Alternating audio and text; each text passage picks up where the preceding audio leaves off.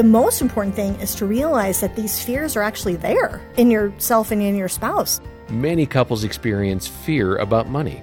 Here's Shaunti Feldhahn on Focus on the Family Minute.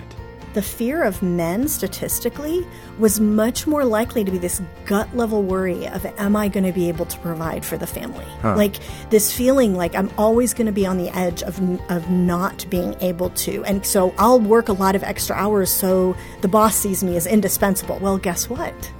That takes you away from home as a dad, right? So your wife now is going, but we're distant. We're not spending time together. You're missing Johnny's basketball games. And so it triggers what is more likely statistically to be the woman's fear, where a guy is wondering, am I going to be able to provide? She is more likely to be wondering, are we okay? Learn more about money fears from Shaunti today at FamilyMinute.org.